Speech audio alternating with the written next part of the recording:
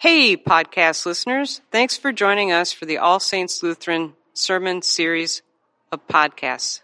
We're so delighted that you've landed on this page, and we ask that you contextualize yourself by reading the descriptor. Enjoy, and let us know what you think. Those who are well have no need of a physician. The 8th and 9th chapters of Matthew are full of healings. We hear story after story of Jesus' healing. They're all usually only a couple of verses long, but they frame what the beginning of Jesus' ministry in the book of Matthew is about. And in general, what the book of Matthew preaches Jesus' lifelong ministry is about. Healing those on the outskirts of society, and in that bringing them back into community together. Our text for this week starts kind of in the middle of all of those healing stories. So first we hear of this call of a disciple, Matthew, who's a tax collector. Now, as we know from a lot of stories in the Gospels, like the story of Zacchaeus, other tax collectors that are mentioned, they're not popular people. They don't have a great reputation. They're generally considered liars and cheaters. They're known for extorting people for more money than they actually owe in taxes, and then keeping the extras for themselves. But Jesus called Matthew to follow him. And not only that, he goes and he has dinners, and he's found to be eating with tax collectors and sinners. Now, sinners is kind of a really broad word when we think about it. But as I read through some commentaries for this week, the consensus here is that sinners is a derogatory term for Jews who weren't as observant of the Jewish laws, especially compared to the Pharisees or the other strictly observant Jews who upheld those laws of the Torah. And this dying situation that Jesus is in, and in general the people who he hangs out with, causes a stir. But Jesus defends himself with that line, those who are well have no need of a physician, but those who are sick. Go and learn what this means. I desire mercy, not sacrifice. For I have come to call not the righteous, but the sinners. In this, Jesus is quoting the prophet of Hosea here, which says in chapter 6, verse 6, for I desire mercy, not sacrifice, an acknowledgement of God rather than burnt offerings. In the Gospel of Matthew, this quote from Jesus is actually followed by 4 verses that we didn't hear today that aren't part of the lectionary reading. For some reason, they get cut out. Sometimes I think they just think that Gospels are too long.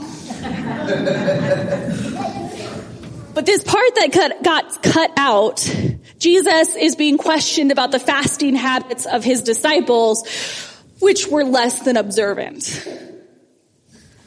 Here, in these 4 verses that are cut out, Jesus implies that he's bringing a new kind of life. That no one sews a piece of unshrunk cloth on an old cloth, for the patch pulls away from the cloak, and a worse tear is made. And then something about new wine and old wineskins. I'm not going to go into all of that today because it's not in our lectionary. But Jesus is bringing in something about the new life that he brings.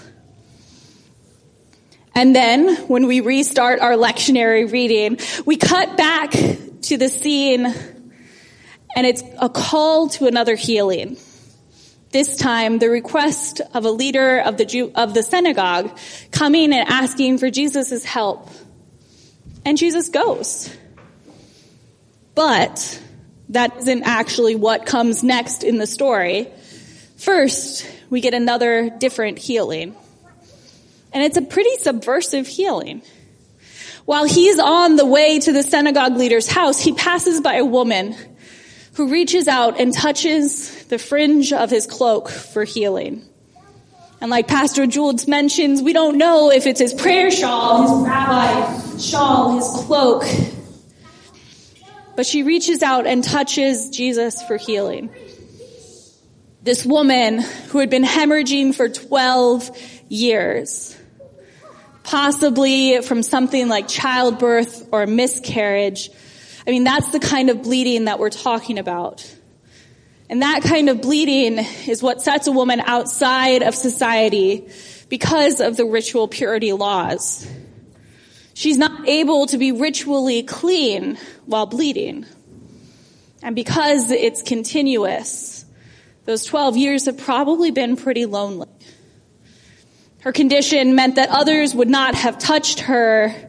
As the laws state, anyone who touches that which is unclean becomes unclean themselves. Her life for the past 12 years was probably filled with distance, unable to be fully a part of her community or her family, unable to be active in her faith by going to the temple to offer sacrifices or prayers. So the woman reaching out and touching Jesus, too, was bold. By touching Jesus while she was in that state of hemorrhaging, she would make him unclean too. But instead of being chastised, Jesus sees her. He sees her. Instead of her contaminating him, he purifies her. Earlier, when criticized for hanging out with the wrong people, Jesus quoted that Hosea text. I desire mercy, not sacrifice. This woman wasn't allowed to offer sacrifices in the temple because she was not ritually pure. But she knew of God's mercy. And that mercy was shown through Jesus' proclamation that she had been made well. She couldn't offer burnt offerings, but she could acknowledge God. And she acknowledged God in Jesus. And bold in her actions, she is our example of faith. Jesus told her, take heart, daughter, your faith has made you well. Her faith. She boldly went to Jesus with the belief that he could do what others couldn't. He could heal what 12 years of suffering of physicians couldn't heal. This text reminds us that Jesus is not too busy for us. He stopped on the way to this leader's house for this woman.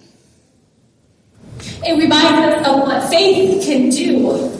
And it reminds us that God's mercy is what fills us. During communion today, Pastor Jules and Sandy, our parish nurse, will be offering these prayers and blessings of healing. Following in the traditions set before us through scriptures and those who have come before us in faith, like the woman, like the leader of the synagogue, we will be calling out to Jesus for healing. You're invited into that space. No matter what this healing may mean for you, mind, body, or soul, we ask that God's mercy through the promises of Jesus enter into us and make us whole. And as we enter the week ahead, may we continue to seek out ways to share God's mercy with all who we interact with. Reaching out to those who are distant, pulling them back into community, and praying for others who are in need of healing. For all this we can say, thanks be to God.